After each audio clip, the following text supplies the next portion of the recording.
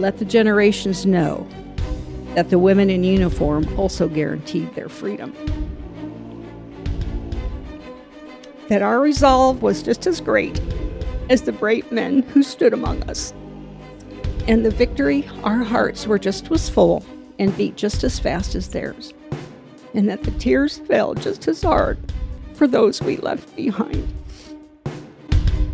Jill Henry, Gordon Herbert, thank you both so much for coming on to the show today. It's a pleasure to have you. I think you're both doing some very important and great things. So, again, it's a pleasure. Yeah, so thank you for inviting us. Absolutely. Yes, absolutely. So, Jill, you're a veteran, of course, and you're doing great things for the military and women in the military. Real quick, could you just tell us what has your military career consisted of? Well, it began, short version is I was an Army nurse for 20 years. And specifically an Army nurse anesthetist. I was recruited into the Army. I was born and raised here in Bloomington, and an Army recruiter came to the high school. I was in the Future Nurses Club at Normal Community High School, and the speaker that year was an Army recruiter. And at the time, they were still recruiting for nurses for Vietnam.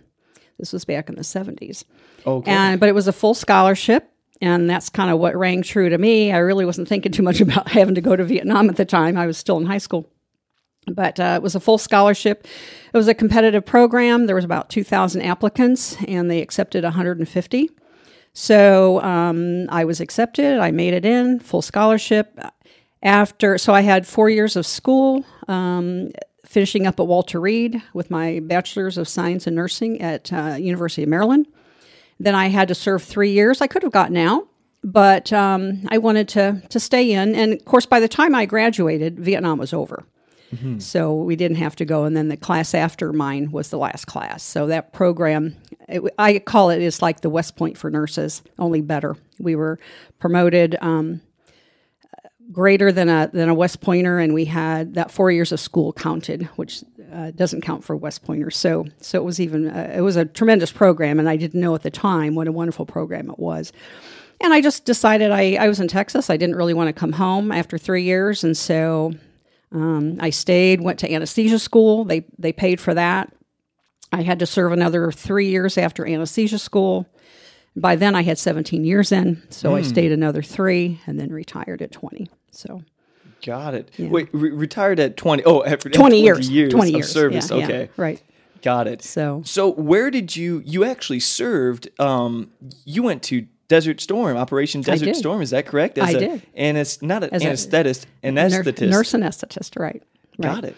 Well, so I mean, Desert Storm was a big part of the Gulf War. It was a massive operation that was led by President George Bush and the European Union to prevent Iraq from overtaking Kuwait and gaining control of the world's oils. And I mean, it was a short but really deadly war. If I understand correctly, more civilians, like hundreds of thousands of civilians in the Iraq area, died, and tens of thousands of Iraqi troops died. Not that many European Union or United States troops died, but it was more crazy, I think, than people give it credit for. So what was your role in that war, and what was the experience like? Yeah, well, I thought I was going to get through a whole career without ever having a war, because that was towards the end of my career. And then, sure enough, Desert Storm came up.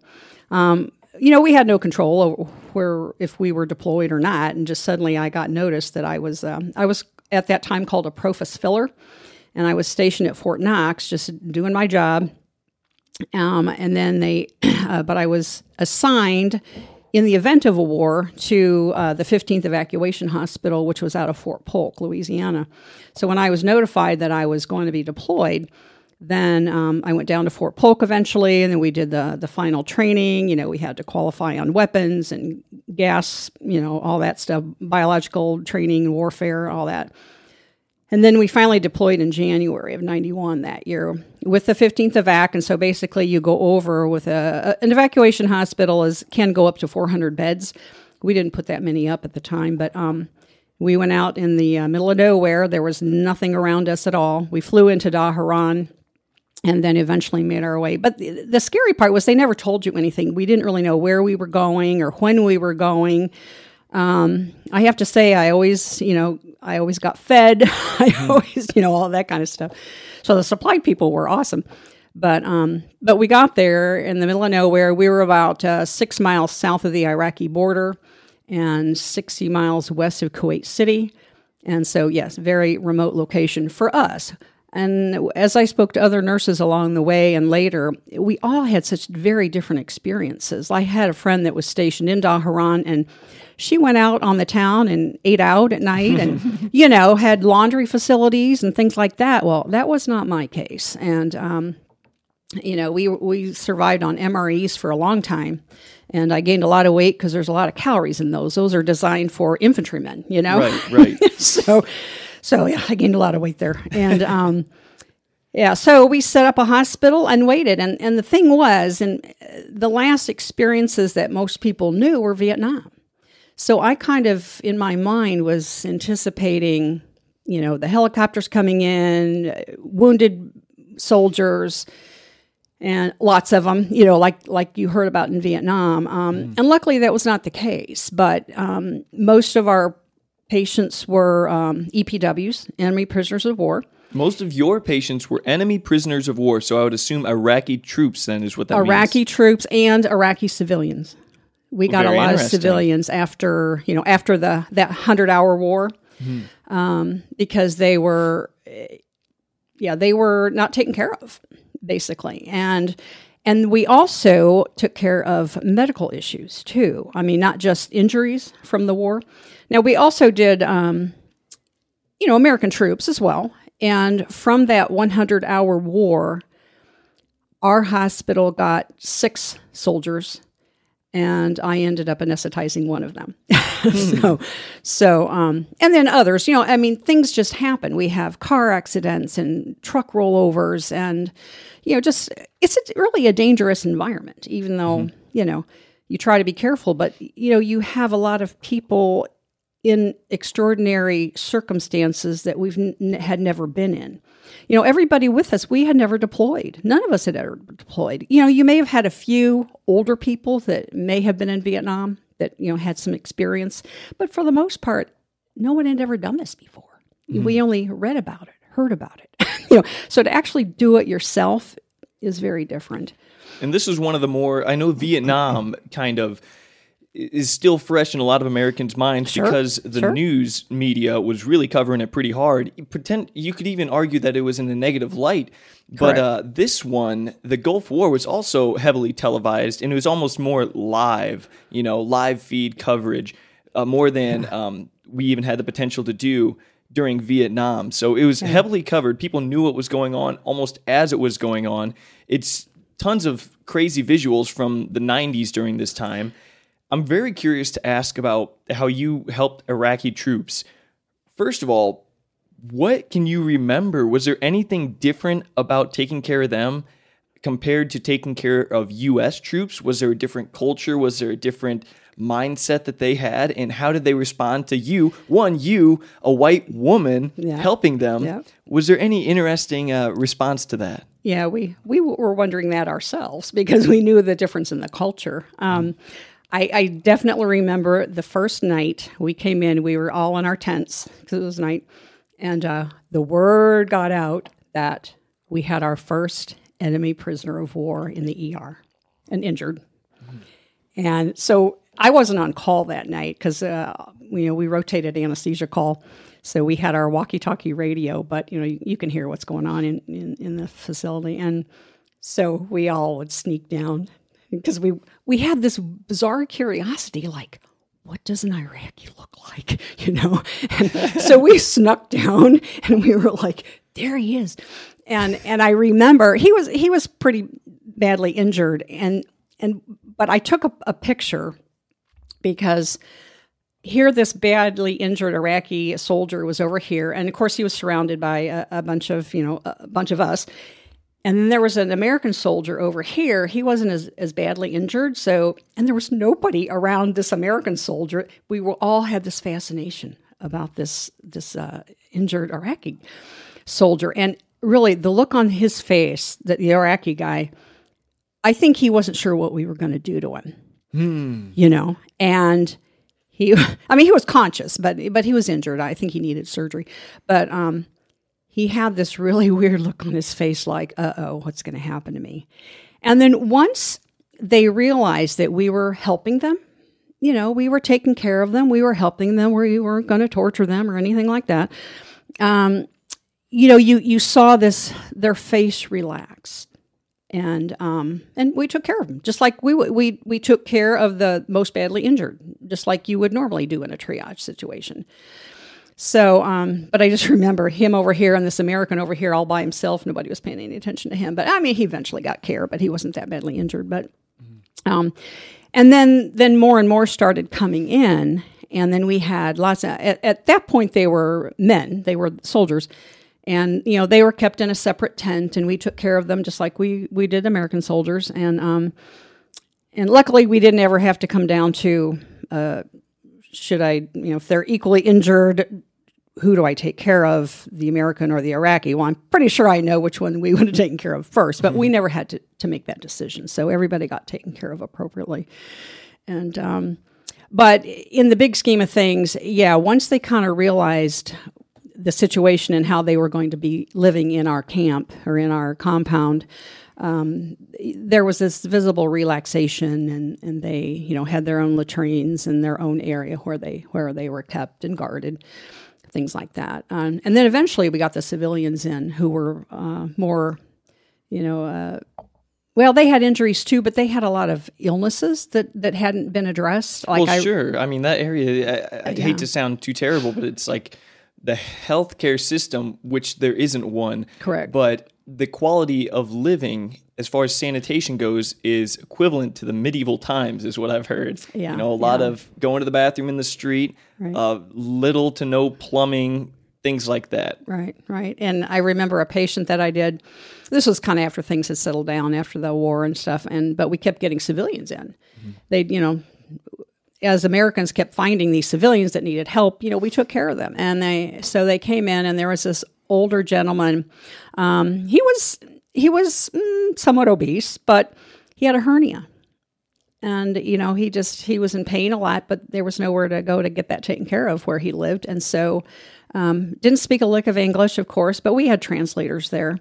And they were so grateful, the civilians, for us taking care of them. And, fixing his hernia had nothing to do with the war other than just, taking care of people. Mm-hmm. And so I did a spinal anesthetic because I really couldn't get his history to be comfortable putting him to sleep. Mm-hmm. So I had the interpreter, talk him through what I was going to do, blah, blah, blah. He so cooperated. He never moved. He never flinched. He got his hernia taken care of, and he was so happy. I'm sure. So we did a lot of that kind of stuff too. Whenever we had time, we did elective cases like that. And I want to ask in just a second, what did you do with these? I guess they were prisoners of war from Iraq after you treated them. But I figured, Gordon, since you're here, we have an opportunity to ask, what was it like from the outside? Because you, if I understand correctly, you weren't a veteran or anything, correct? That is correct, yes. What were you doing during this time that she was in the military, working in these camps and stuff? What were you doing, and what was your perception of what was going on in Iraq?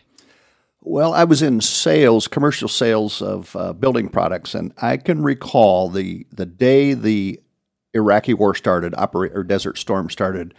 I was sitting at my local watering hole, and they were showing the initial assault on Baghdad, and you saw the missiles coming in and the bombings and the anti-aircraft guns, and I thought, oh my, they were just annihilating the city of Baghdad and the defense forces around that, and I just thought, wow. And of course, the war didn't last very long after that, and by the weekend it was gone. So it was the firepower that the Allied troops used was pretty amazing, and I think at that time everybody understood that the Republican Guard was elite military forces from the Middle East, and that proved to be very false. It didn't take long for them to turn tail, and they ran. I think the Americans and the Allies the superiority was very overwhelming. So, and I watched that develop. Again, you mentioned how the war was broadcast live. So I watched it develop, and it was pretty interesting. Mm-hmm. We are brought to you by Forest Edge Tree Service. If you have trees or tree stumps on your property that you want gone, go nowhere else but Livingston County's premier tree service provider, Forest Edge Tree Service. Your yard is no place for looming dead or damaged trees because it's just a matter of time before they come down, ruining your property, ruining your week, and ruining your bank account. This is exactly why you need to be a responsible adult and hire the services of Forest Edge Tree Service today. Simply give Joe Rudin a call or text at 815-615-3037 to get a free quote today. Keep your family, pets, vehicles, and neighbors safe and save yourself from a world of headaches when you call or text Forest Edge Tree Service to get those dangerous, looming, troublesome trees off of your property. That's right, that's Forest Edge Tree Service, Livingston County's premier tree service provider.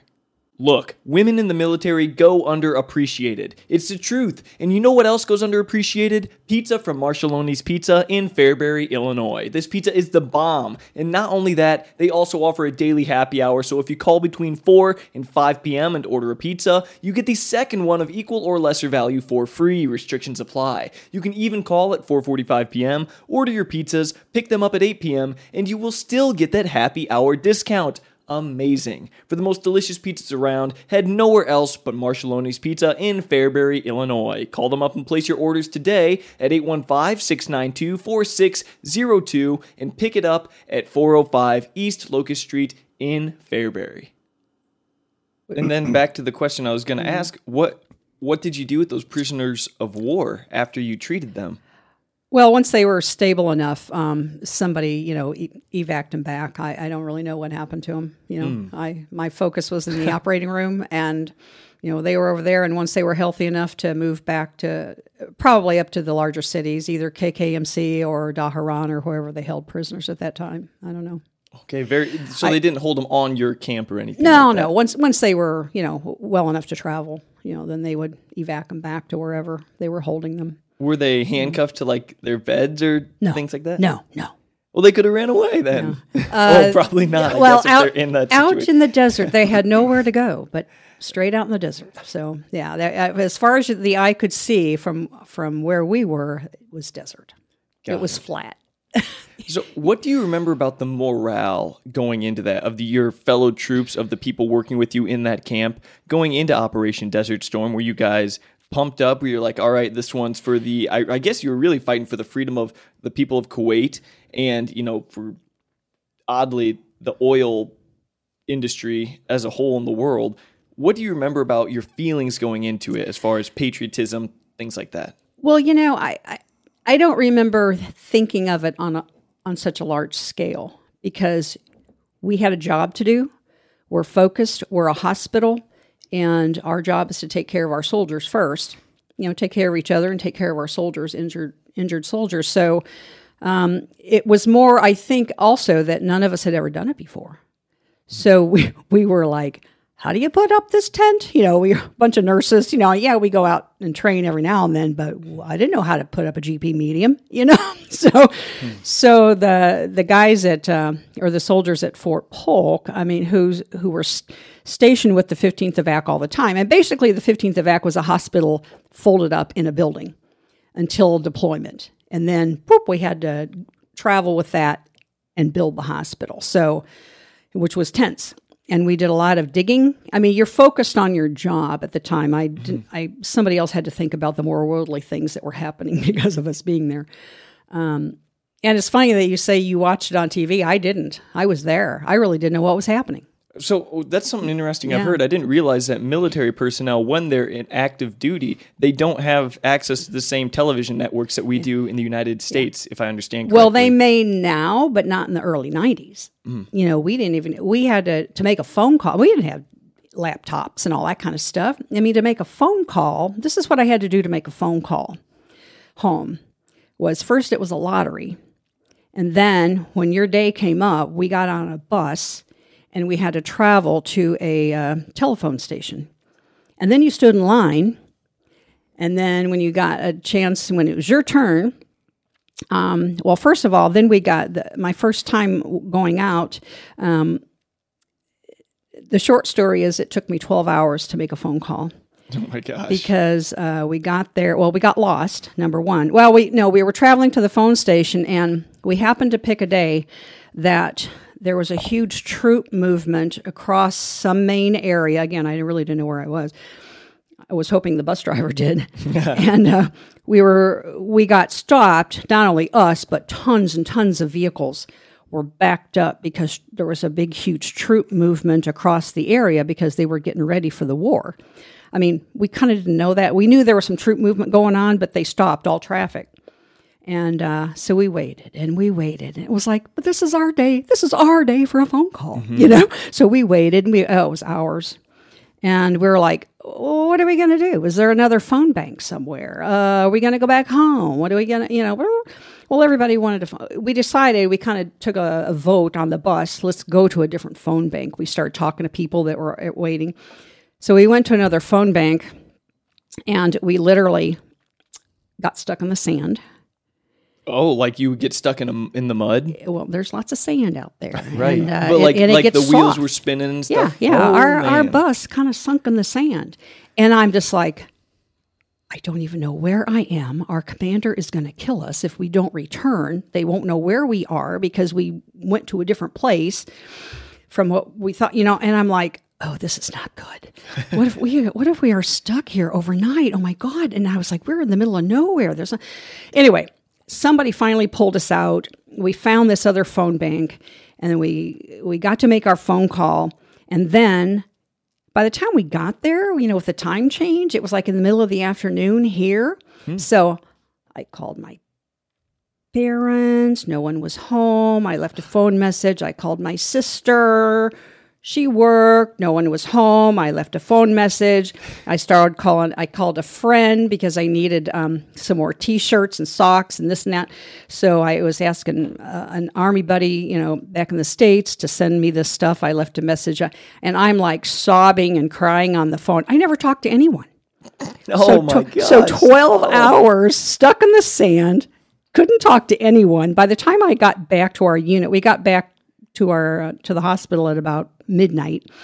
And I'm like, I am never going out for a phone call again. That was a horrible experience. Right. So that's what we had to do just to try to contact home. Whereas now you email and, you know, do all kinds of nifty things, but we couldn't do that then. Holy cow. So, yeah.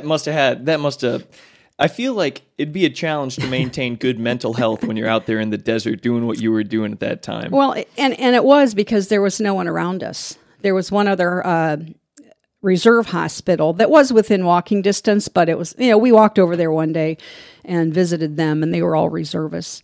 And I think when they did bring patients in to our area, they tended to bring them to us because we were all active duty. You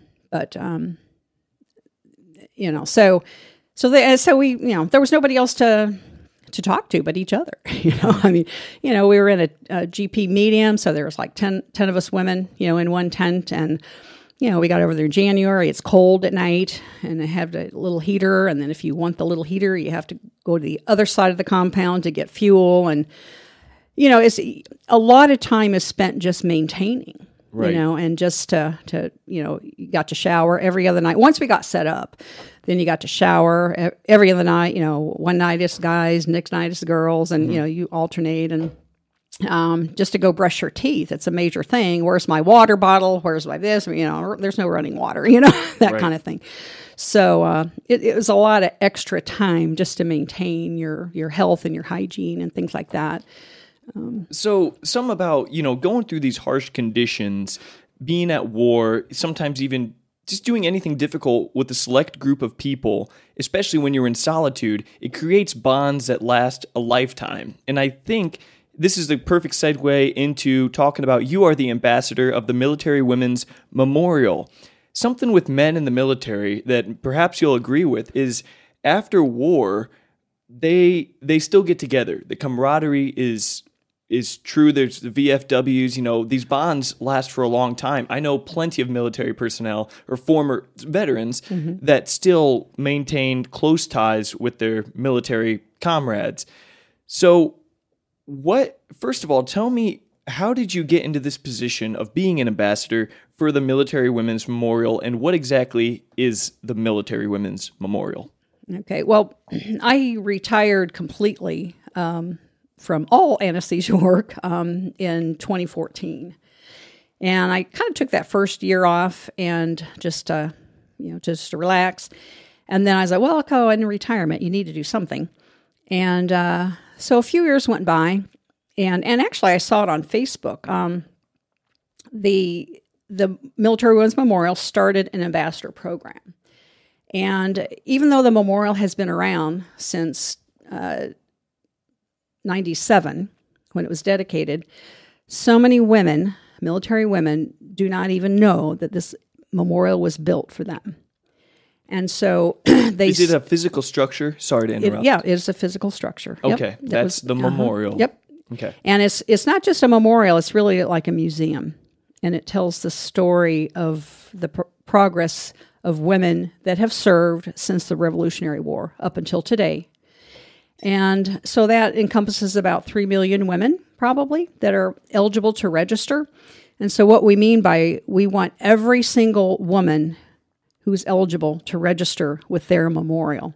So what that means is we want to know who they are, where they served, when they served, and what they did. And we'd like a picture of them in uniform. And that goes into our database forever into the future. And anybody can look them up and see what they did, because women's stories are so different than men's stories. And that's the purpose of the memorial, is to tell the story of women who have served, because they're so different from men's. And usually through the years, women's history gets ignored. We talk about men. I mean, if you talk about a veteran, what pops into most people's mind? A male service member. Yeah. A man. So we're trying to change that and let people realize that women have served and they have struggled a lot longer to gain the same recognition. Because, back in the day, along the way, say back even in World War II, they needed women. That whole thing of, freeing up a man to fight. And so women came in because they were needed to do certain jobs. And then when the war was over, they were expected to go back home. And they did. They were honorably discharged. They weren't wanted or needed anymore and told to go home and take care of your family and blah, blah, blah. And that's kind of what they did. But then later on, when, different things happened throughout the time, but then women were able to stay in, but when they couldn't be more than 2% of the fighting force. They couldn't go above certain rank. They didn't get the same benefits. They definitely didn't get retirement, that kind of thing. So all that has changed now. All that is gone, but it's taken years for women to get to that point. So this is what the memorial tells that story. But it also tells individual stories, because individual stories are also different. And again, I think you mentioned about the camaraderie with men. I think the camaraderie with women is the same, but it's different than men. When these women get together, I mean, just you're instant friends. You start sharing stories, and and that's what happened on this recent all women's veterans flight. But that's a different story. But right, yes. And real quick before we move on, that's so many questions I want to ask. It's all so fascinating. I saw you picked up something. Does that have something to do with the women's Military Women's Memorial? Does. Yeah. Awesome. Well, let's take a look at that. Yeah. Well, what this is a picture of the memorial. Ooh, bring that over this way just a little bit. Other way. I'm sorry. Other way. Sorry. Over here. There we go. Get my coffee out of the way. And so this is the building, and again, it's about a 33,000 square foot building. That didn't start that way, but an Air Force general Brigadier General Wilma Vaught is the one who is credited. We lovingly call it the house that Wilma built, because she was with this memorial for 30 years. The first 10 years fundraising, and then she was with it 20 years, and then a few years ago she finally stepped aside. But she's 91 now, but she still comes into the foundation. And Wow. When we were there with the honor flight, she came and spoke. And I have to say, being the Illinois ambassador, I'm the only one that can claim her from our state, because she grew up here. Oh, where'd she grow up? She grew up in Scotland, Illinois. Scotland, Illinois. So help me out. Where's that at? With 2 T's, it's just a few miles from Crispin Okay. along Illinois Route 1. Got it. I wish I knew where that was, but Yeah. She was not born in Illinois, but she grew up here from an early age, and so she claims Illinois. And she got her business degree from University of Illinois. So her portrait is somewhere at U of I. We haven't found it yet. I know it's somewhere over there. It's a bronze tablet at the university, which is their highest honor. Oh, wow. Yeah, but I mean, she has several degrees. That's not the only degree, but she did a lot of first. She was the first to deploy with an Air Force bomber unit. She was an Air Force general. She was the first brigadier general in the comptroller field. And but anyway, she's the one that ended up building this. And And that's in D.C.? this in Arlington National Cemetery. This is the ceremonial entrance to Arlington National Cemetery. You can kind of see the graves in the background there in that photo. Uh-huh. Oh, yeah, yeah. So, and this started as a wall. This edifice here, they call it a hemicycle because it's kind of curved. It looks a lot like St. Peter's Square in the Vatican. I don't know. I keep getting those vibes. Yeah, but it started, that wall had actually been there since, I believe, 1932. Herbert Hoover dedicated that wall, and they built it as the entrance to the Arlington National Cemetery. And this is a women's memorial right here, right? Or That's it now, but it started as a wall. just a wall? Just a wall. Back in 1932, Herbert Okay, Hoover... I'm sorry. I'm asking. No, that's I'm having okay. you repeat the stuff. Yeah, that's okay. He dedicated this wall. So it was built. Somebody thought it would be a good idea to build, a wall and have some, wonderful thing at the entrance to Arlington National Cemetery. I see. So they did. Herbert Hoover dedicated it. And of course, at that time, there weren't a lot of streets. There weren't a lot of cars. And it was a depression. Mm-hmm. So it actually never got finished as a wall. And then it never really got used. And it went into disrepair, and for 54 years, I believe. That is correct. It was just crumbling. Mm-hmm. Over time, it started to crumble, and it was just sort of... So when Wilma Vaught, this Air Force general, took it upon herself to build this memorial, and it got to the point of, okay, we need to find where are we going to build it, because real estate around the D.C. area is very limited, mm-hmm. So she had this vision, and the story goes, she was looking around, blah, blah, blah, and then it was like, what's that? What's that wall? And anyway, looked into it. So what they did was, what a perfect place to celebrate women and women in the past, present, and future, to build a building behind this wall. So anyway, takes a long process to go through to build something like this. But anyway, they finally approved it for this location. And so they left the original wall, but then they dug out all the earth behind it to build the building. Mm-hmm. So now there's 33,000 square feet of a museum behind this original wall. Wow. Yeah. So it's the ceremonial entrance. And so a lot of people don't realize that's what it is because there's not a big sign in front of it. Mm-hmm. They're kind of, I guess, out of respect for the Arlington and the sanctity of the place and so on. So a lot of people see that building and walk right by it, not realizing that it's the Military Women's Memorial. I was going to say, because I feel like I haven't even heard of the name, the Military Women's Memorial. And perhaps there shouldn't be a sign. You could argue that there could be, and it wouldn't necessarily be disrespectful, but very interesting. I'm surprised I had no idea that was there, and that kind of adds to the narrative that women go Most women don't know either. Right. Right, and that their efforts go underappreciated in the military. Yeah, exactly. Now, you have to go through security to get into Arlington. Mm-hmm. So when you go in that main gate and go through security, it kind of spits you out onto a street, and right across the street there is a sign that says Women's Memorial that way. But a lot of people going to visit Arlington, then they go out the other direction towards the graves. So a lot of people miss that one little sign that there is.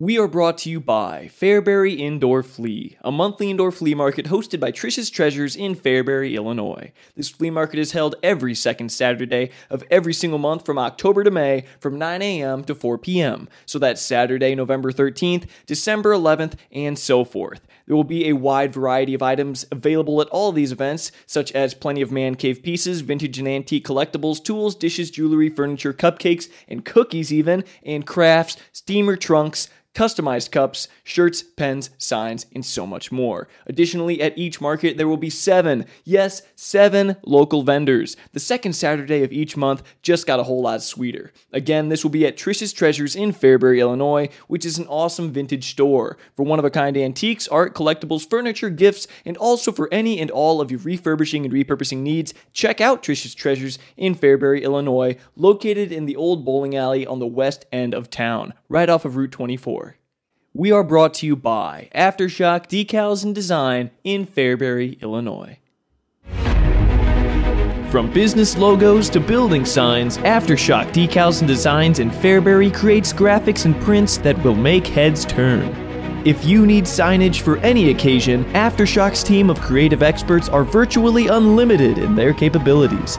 They can create the highest quality full and partial vehicle wraps for cars, trucks, trailers, semis, and race cars, as well as small to massive banners for all occasions. They also do yard signs, decals, window perforations, stickers, custom logo designs, and much more. When you need to promote your business, develop your brand, or enhance your image, do it all with the area's most trusted graphic design company, Aftershock Decals and Design in Fairbury, Illinois. Give them a call at 833-332-2548 or pay them a visit at 116 East Locust Street in Fairbury. Something that I want to ask about, it's more of a broad scope question.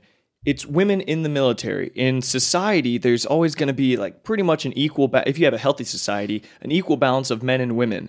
Their psychologies, on average, the way they operate, it's like yin and yang, you know, the male masculinity, female mind, femininity, and it just keeps balance.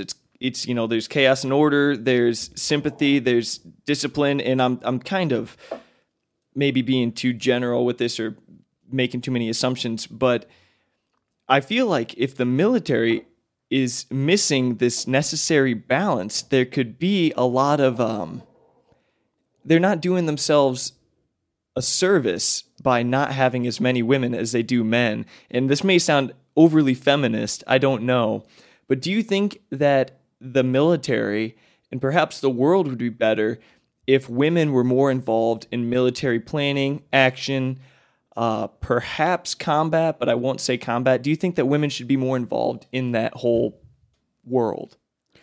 Well, yes, and that's the progress that we've made. I mean, more and more women. It wasn't until 1976 that women were allowed to go into the military academies. Mm-hmm. So the first females in the class of 1980 graduated. So, you know, even going to the academies and being in leadership roles and things like that. I mean, we're getting there. And now, as of a couple of years ago, I don't remember the exact year, all MOSs, all specialties, all jobs in the military were open to women. And so when you think about it, not too long ago, there were 2 women, it been more around dedication time in 97, but there were 2 women from World War I. World War I, they were still living. And she spoke of the dedication and said, when I was in the Navy, I wasn't even allowed to vote. So here she was working in the Navy, working for her country, and she couldn't even vote. And she stood with Eileen Collins, who was the commander of a space shuttle. So look at the difference from the woman in the Navy in World War I who couldn't vote, and now she's standing with a space commander. And the progress that has been made since then between these two women, I mean, it's phenomenal to think. Where men could do all of that all the time, Right. but women have had to work to get there. So I know there's a lot of different feelings about women in combat and that, and I think Right. that's just going to change over time. You're probably not going to change a lot of men's minds. There's also issues with the military sexual trauma. I'll just say it. There's Military sexual trauma. Please elaborate MST. on that. Yeah, well, it's called MST. There's a lot of assaults that happen in the military, just like in the civilian world. Like in the barracks and things like that? Yeah, well, wherever Wherever, it right. happens. And women have not, and oftentimes it's the superiors who are assaulting women, young women, usually in their own ranks or in their own, somebody they are in charge of. Right, they're in a dominant position. Correct. So in the military, when you have your chain of command is who you go to when you have a problem. Well, how do you go to the problem assaulting you? So that has to be addressed. And I know some women have had some really bad experiences, and I know they're working on that. I'm, in my opinion, they're not fixing it fast enough. Right. But that has to change. And my thought is you need to take that out of the chain of command. I don't know if that will happen or not. I mean, they're working on that. So that's an issue that as women take on any job, and I know it's a problem in the civilian world too. But there are jerks in the military as well, that need to go. Sure. But everybody has their opinion. But yeah, I think if women, were in more planning in that, and it'll come. It's getting there, but it just takes time, just like everything. Just like it's been since the Revolutionary War. Women have been serving. They served alongside their husbands, and oftentimes they wanted to serve their country, and they disguised themselves as men. And oftentimes they didn't find out until they died, and they were burying them. They Wow. discovered it was a woman. There's several stories like that. So, so women have served. They've just not gotten the recognition that men have. Right. And it's fair to say that in the history of the United States, in the last century alone, we have gone from stark inequality between the sexes to a much better place, at least. And I want to ask you, do you think we just talked about the what was it? MST, military sexual trauma. Do you think that aside from that issue that should be addressed and discussed and fixed, do you think that as far as equality of opportunity goes, do you think men and women are equal in the military? Can they do the same things? Are the same opportunities available to both of them? Yeah, the opportunities are available now, and I agree with it. They should qualify. Just because they're a woman, they don't need to put them in a certain job if they're not qualified. So equality of opportunity, not necessarily equality of outcome. Yeah, the opportunity is there. The opportunity is there now. Mm-hmm.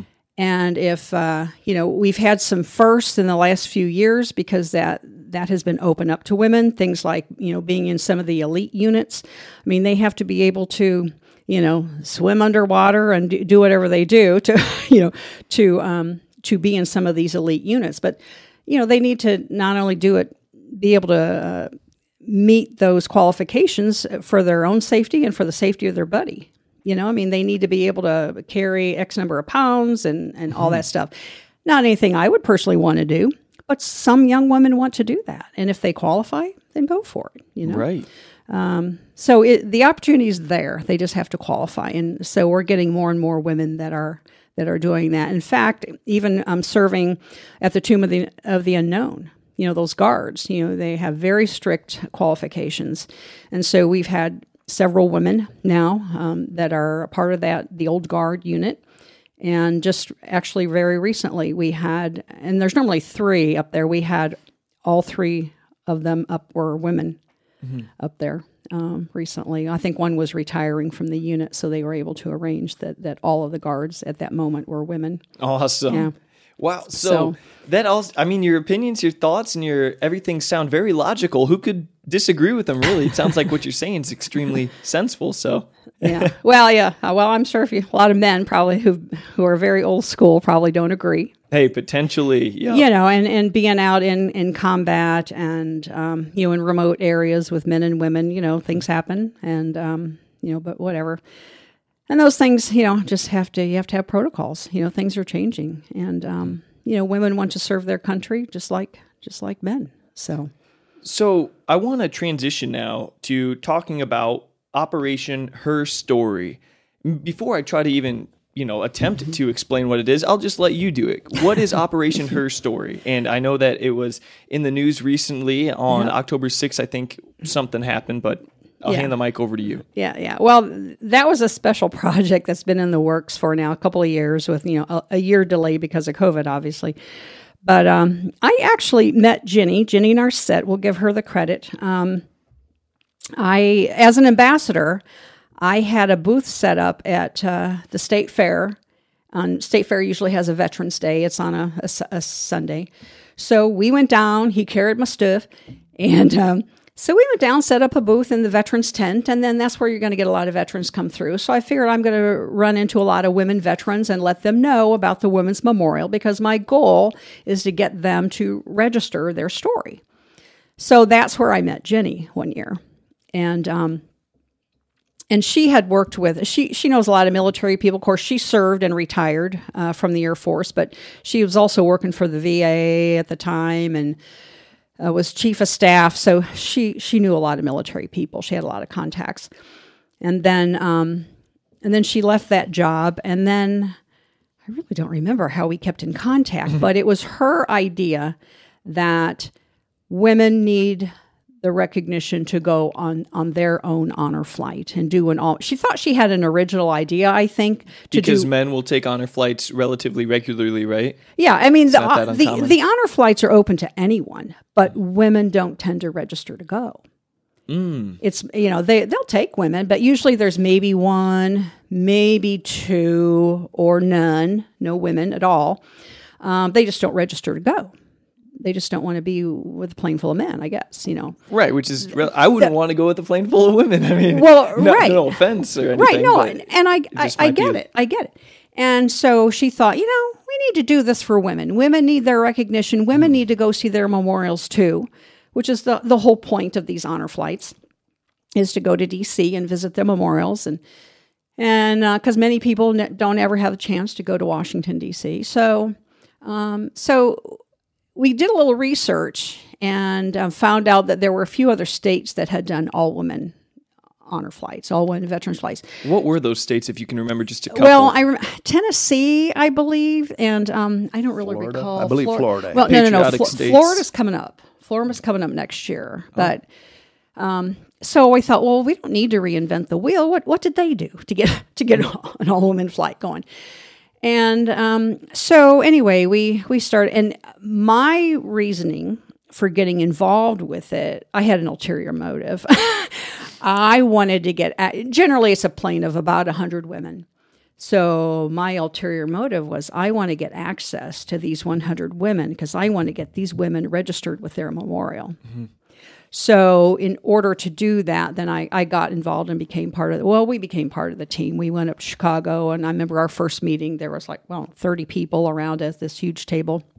And we were around the table, and Jenny knew all these people, so she got them all together, like who would like to join our team, and we have a lot of things to do, a lot of planning to do to get this flight off the ground. And so we became our own special project. We weren't exactly sure what we were going to do. She invited Honor Flight Chicago, because I'm the only person on that team from downstate. Everybody else was around the Chicago area. And so she invited Honor Flight Chicago to join that meeting to see how much they wanted to get involved or not. And because we were going to fly one way or another, you know, it was going to be a little bit easier to kind of partner with Honor Flight Chicago if they would do that with us. Honor Flight Chicago was doing honor flights for men prior to that? Well, they were doing it for anyone, but Oh, for anyone. That's right. I yeah, keep forgetting that. yeah. But they were the first hub in the state of Illinois. Illinois, I think, now has about 7 hubs that fly, but they were the original hub. In fact, I went on the second honor flight with my dad in 2008, and I was his guardian. Lloyd, right? Lloyd. Yep. So, so we were on the second honor flight. And I just kind of happened to know about it from a friend. I believe this whole honor flight deal started in Michigan, and I had a friend from Michigan, and that's kind of how I knew about it. And I looked it up and realized Chicago was flying. So I said, "Hey, Dad, let's go." He's like, "Okay." So we registered, but then the issue with being from Central Illinois when they fly out of Chicago, you have to be there at 4 a.m. So we went up the night before, stayed overnight, and then you get back late, so we stayed overnight again. But so then other hubs opened up in Illinois to make it a little bit easier for others. But anyway, after this main meeting, so that's kind of kicked off our efforts to get this going. And at the time, of course, we didn't have a name. And so then we decided we need to call our project something. What should we call it? So everybody thought and had different ideas, and we came up ultimately with Operation Her Story. Pretty good name. Yeah, not bad. And, kind of like history, her story. Yeah. So we were a special project, and then we had to earn our own money. We had to do fundraisers and ask for donations and all that. And Honor Flight Chicago did partner with us. So, it was a little bit easier to use their infrastructure, obviously, and their connections with, the Honor Flight system in Washington, D.C. And, of course, they're a well-oiled machine. They've been flying since 2008. So, but this was going to be different because we were going to go to the Women's Memorial. Their normal flights don't stop at Arlington at all. So we wanted to go to the Women's Memorial, and we also wanted to go to the Changing of the Guard at the Tomb of the Unknown. So that was very different planning. So we just had a little bit different itinerary than their usual itinerary because we were a plane full of women. Mm-hmm. And so as the ambassador, what I did was I flew out pretty much at the same time they flew. But Gordon and I flew into Washington National, and they fly into Dulles, so they've got an extra hour bus ride back in. So we beat it to the memorial at about 10:15 and helped them set up tables because we were planning for 265 people at the Women's Memorial and for lunch. So we set up tables, we had a little program ready to go, and so when the women arrived, they grabbed their lunch, and I had ordered, I think, 320 meals to help cover a lot of volunteers. Mm-hmm. I mean, this wouldn't happen without hundreds of volunteers as well. So it was really cool to see 6 busloads drive up down the main avenue up to the memorial, and all these women start coming off. We're like, they made it, yay! So they grabbed their lunch and sat down, and we had a little program with them, and had a few little speakers, and then we had we had 2 women from World War II. One was 104. Oh, wow. And she was going to be 105 in 9 days after the flight. So she turned 105. And then we had another one who was 99, and she was going to turn 100. She will turn 100 in December. And the one that was 99, she wore her World War II uniform, and she was walking and talking, and she was a Spitfire. Oh, that's awesome. Yeah, so we presented those. There's another program that the Military Women's Memorial has called A Living Legend. So I submitted them to be living legends. So while we were there at the luncheon, we presented those proclamations to those 2. And it was pretty cool. The memorial had a birthday cake for them since their birthdays were really soon after that. So we had a birthday cake for them, and it was really nice. That is incredible. Yeah. Continue. Yeah. Sorry. No. So then we had I had ordered a large wreath. Originally the plans changed, but originally they were going to be able to lay a wreath at the Tomb of the Unknown, and due to scheduling issues, that didn't happen. But But I had a very large wreath, and it had Operation Her Story on it, and it said Illinois All Women's Veterans Flight, on the little banners. And so we went outside in front of the memorial, had the official photo taken of the whole group, with the wreath, and it was really cool. So everybody wanted their picture with the wreath, and it was fun. And so then, they had a little bit of time to kind of mill around at the memorial, and a lot had never been there. A friend of mine, actually from here in Bloomington, she had been at the dedication back in '97, and she hadn't been back since. So she was just telling me the other day she had a photo of herself back in '97 when it was, inaugurated, and then she had her photo taken now. I said, I want to see those photos side by side. She goes, well, they're a little different looking. I said, that's okay. So that was really cool to be able to revisit that at the same spot. Yeah, hugely meaningful to these women veterans. I mean, they've probably never done something like that, and yeah, incredible stuff. We are brought to you by Tri-County Carpet and Flooring Sales and Installation in Fairbury, Illinois.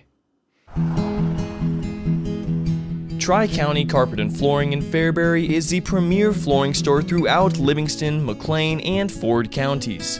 From choosing the perfect flooring to measuring and installation, Tri-County ensures top quality products and services. Their trained professionals boast precise measurements, straight cuts, and perfect fits, while their showroom houses a multitude of gorgeous, top quality, name brand carpet and flooring options in the latest styles and colors that are durable and long lasting. With free estimates, design consultation, and contractor and multi-room discounts, Tri-County in Fairbury is your one-stop shop for all of your home and business flooring needs. Pay them a visit at 19 Jan Lane in Fairbury, Illinois, right off of Route 24, and give them a call at 815-692-3666. Tri-County Carpet, your flooring paradise.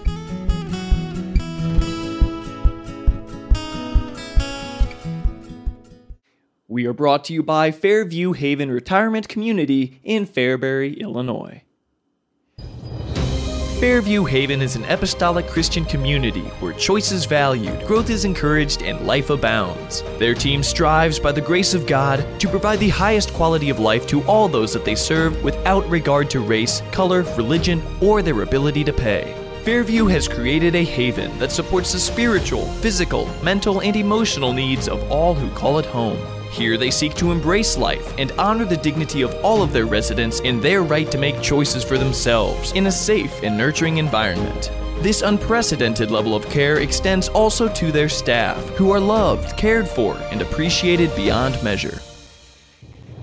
If you want to be a light in our world, if you think you have the skills to provide great care for others, and if you want to have an immense and positive impact on the lives of many of our most beloved community members, then consider joining the team at Fairview Haven in Fairbury, Illinois.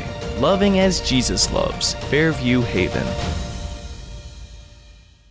First of all, okay, you guys got married a couple weeks ago. Congratulations, We did, right? yes. Thank you. Yes. Yeah, well, I think we're on day 15. 15, yeah. Well, that is awesome. Yeah. And talk about, what's it been like seeing the evolution of this whole thing, seeing Jill work on the stuff she's been working on, how committed she is to it, and what you've done to kind of help out.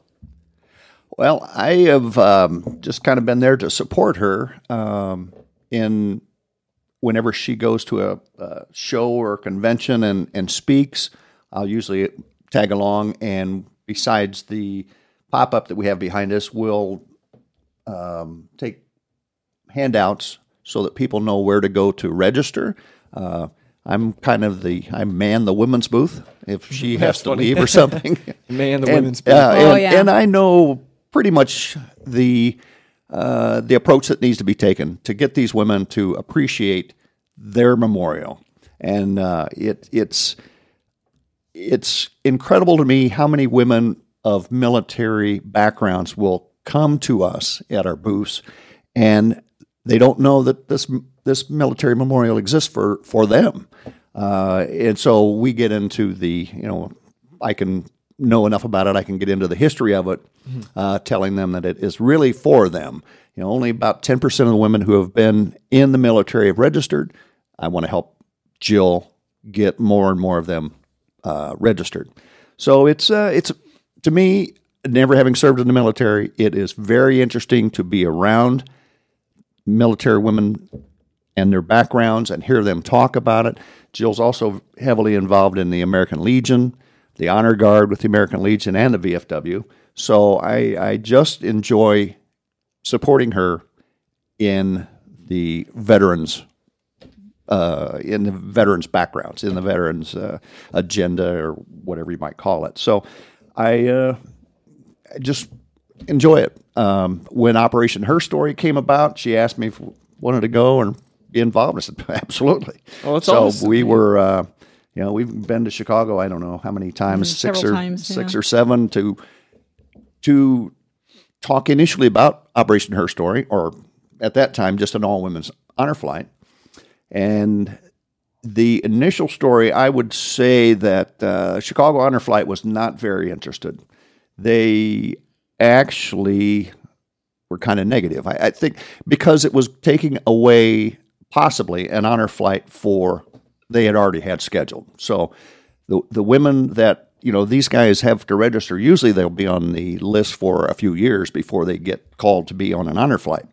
So they were not too interested in bringing a all women's honor flight in to take places of men to bump their men, the men who had been, and that's fair. That's fair.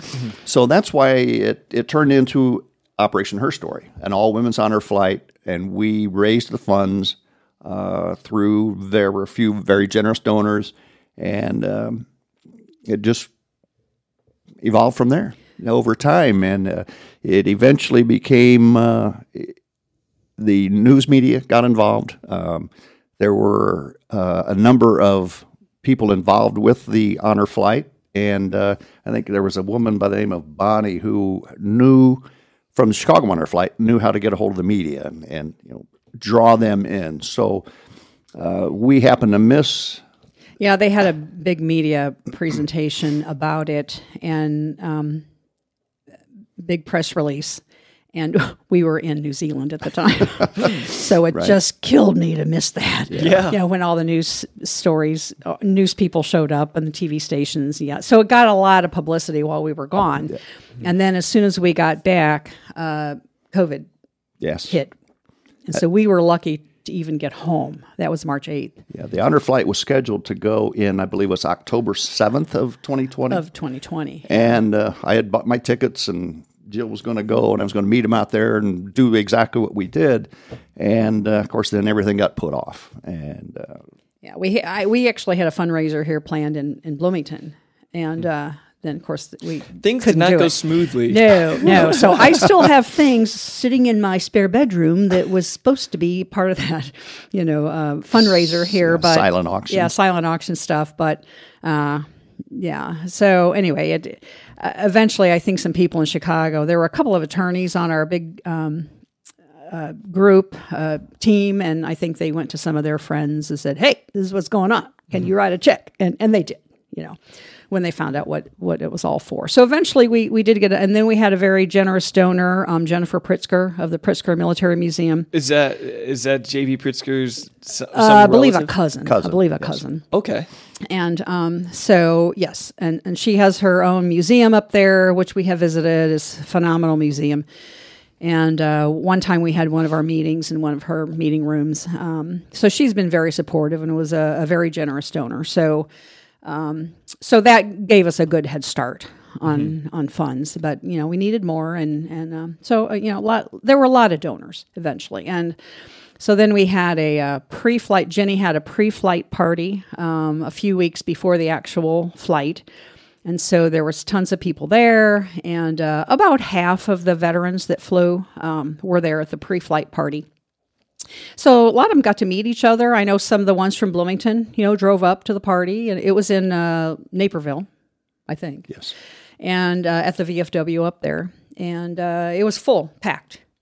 A lot of supporters, the veterans and all, and so they had a little program there. And Legion riders were there. Oh, there yeah. was quite a few of them. She rolled out the red carpet. And Did she really? Oh, yes. Yeah. That's awesome. Yeah, she bought a red carpet, rolled it up.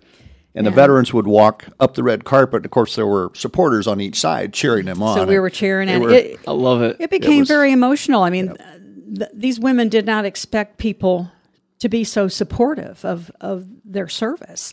And so as they walked up the red carpet, we were cheering, and some of them got really teary-eyed. yes. I'm Oh, yeah. sure this is And- probably newfound support, yeah. the likes of which they'd never seen Yeah, before. True. and and the 99-year-old came. She walked up on her own steam.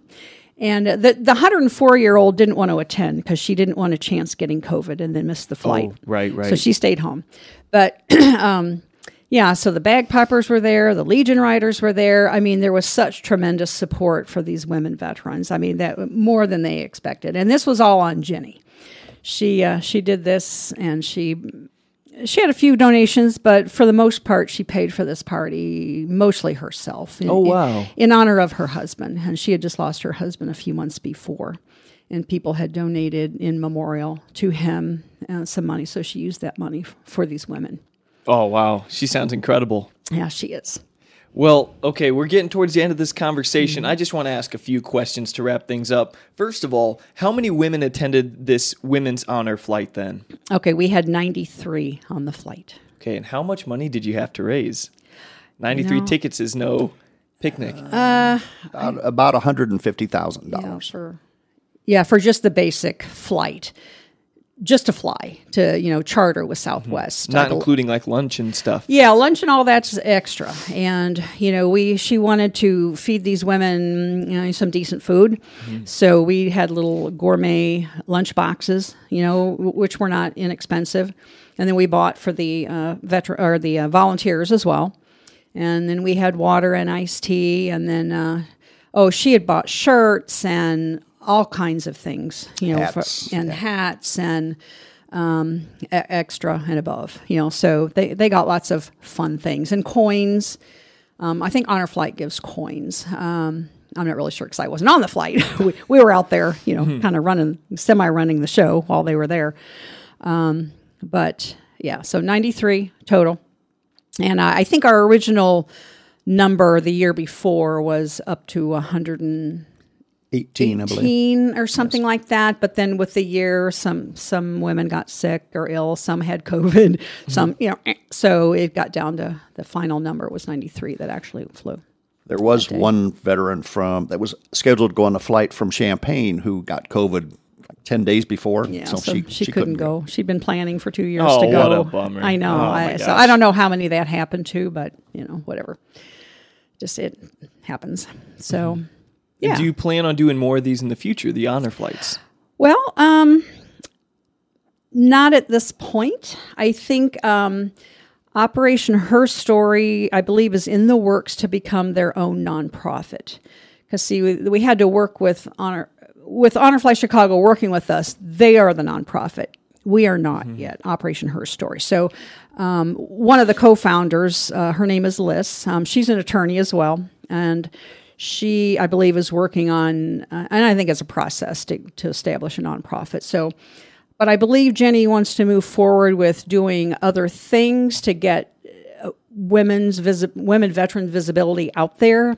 Maybe not necessarily by a flight, but she was mentioning, I was talking to her last night about maybe taking bus trips to different military museums, like there's a huge World War II museum in New Orleans, maybe taking a trip down there, doing an overnight. I mean, we did talk about doing an overnight in Washington, D.C., because it's a long day. You have to be at the airport at 4 a.m., and then you get back in the evening. It's a long day for anybody. And then when you're 100, plus or minus, or even, it's like, it's tiring.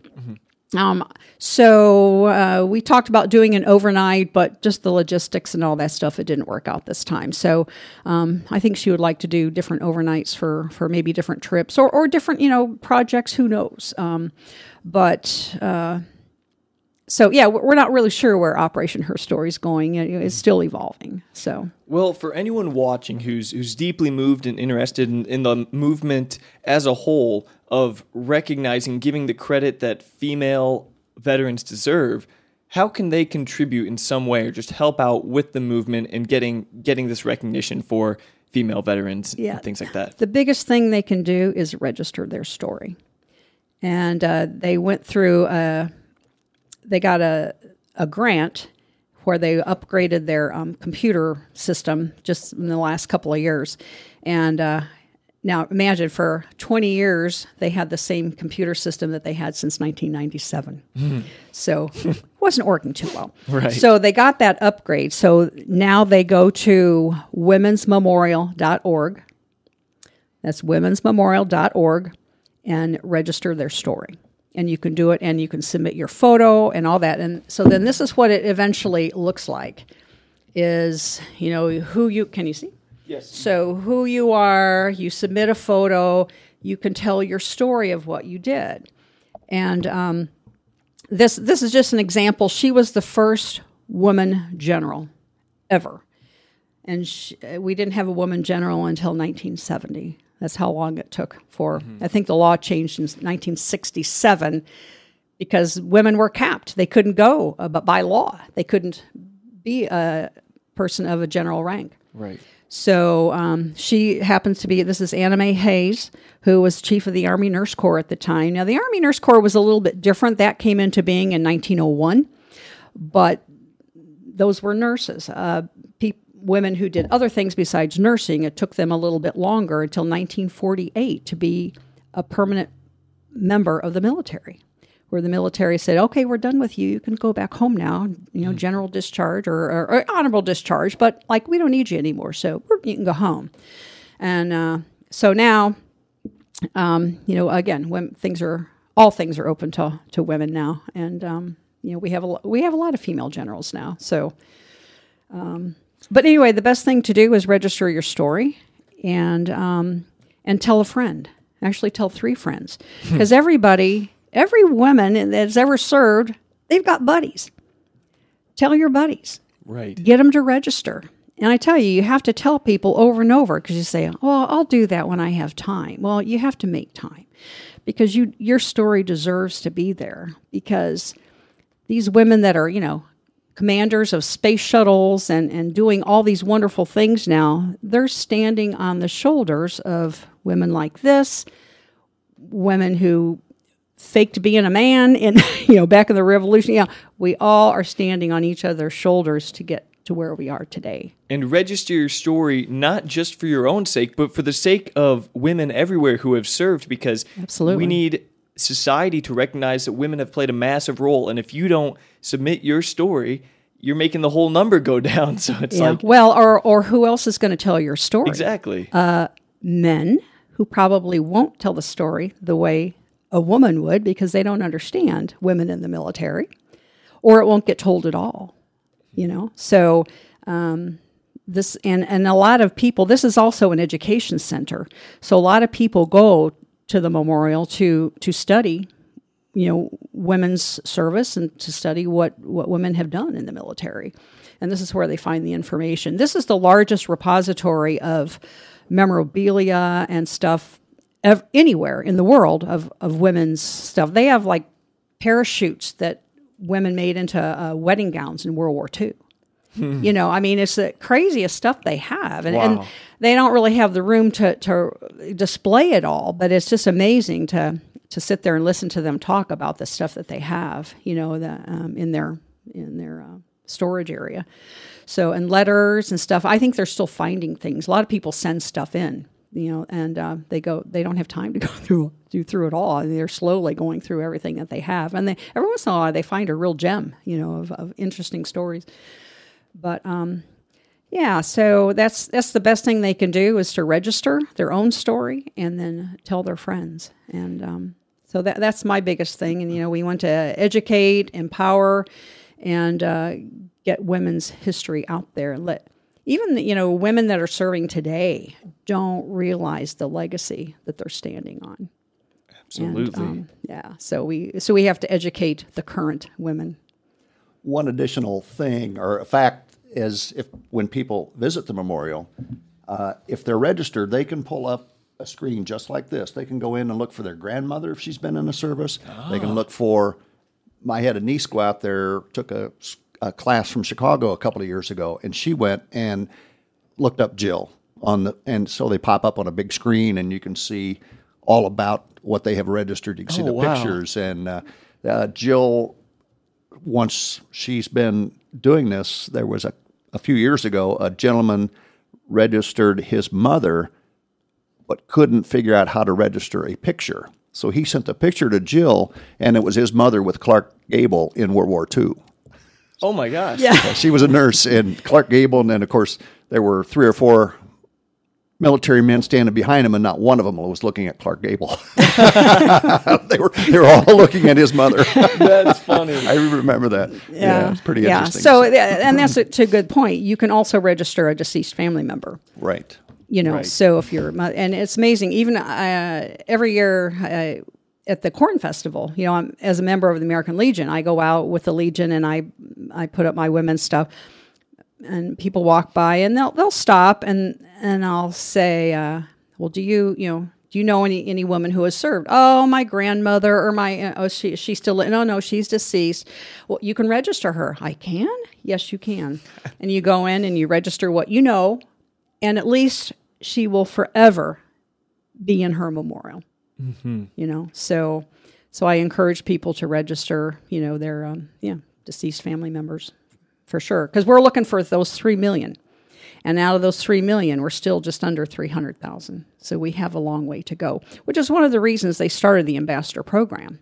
And actually, this year they had a big registration campaign to get that number up. And then we were, really kind of, curtailed by COVID. It's kind of hard to get out there, but we're back out on the trail. And now that things have opened up again, and, just anybody who walks by, if they'll talk to me, I'll tell them and give them information how to do it and things. And, always contact me. I'm open. I am your ambassador for the state of Illinois, so I will help anybody get registered if you have a problem. It's a little bit easier now to register from home and to submit all this from home. So not only does it pop up on a big screen at the memorial, but you can have the same thing pop up at home, which wasn't before until they got the computer upgrade. So you can see it at home. You can order your own thing if you want that, or a lot of people will get it, say, for their mother who served, get one of these. And, it's very, very meaningful, because a lot of women have served and then they come home and they never spoke about their service. Right.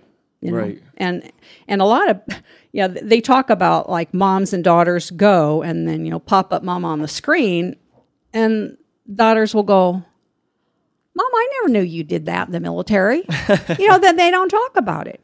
Veterans tend not to talk about, sometimes it's not good memories, and so you don't talk about it. Or like I say, women just kind of went back home and, did the cooking and cleaning and helped raise the kids and did all that stuff and didn't talk about what they did. Right. But they raised their right hand. You were going to say something. I was. If for any of your listeners, that Jill is more than happy to come and talk to civic organizations. She's done that on a number of times. Of course, we didn't do it the last year and a half or so, but the DAR, the Rotary clubs, she's more than happy, even schools. She's spoken at schools, more than happy to get the word out for the military women. Yeah, absolutely. That's what I do as an ambassador. I think if you can maybe that one quote there that's... Yeah. Well, this is kind of the a quote that that I like to end on if we're at that point. But this was from an Army nurse, and she from World War II, and she said, "Let the generations know that the women in uniform also guaranteed their freedom. That our resolve was just as great as the brave men who stood among us. And the victory, our hearts were just as full and beat just as fast as theirs. And that the tears fell just as hard for those we left behind." Sorry, I get emotional. Oh, it's beautiful. It's deserved to be gotten emotional about. Yeah. Great way to end it. Gordon, Jill, thank you so much for your time today. It's been an absolute pleasure. I learned a lot. It has been very important, and I think the listeners are going to get a lot out of this. I hope so. Well, I hope so. Thank you, if I get one registration, it was worth it. Let's make it a lot more than one. Yeah. Let's challenge.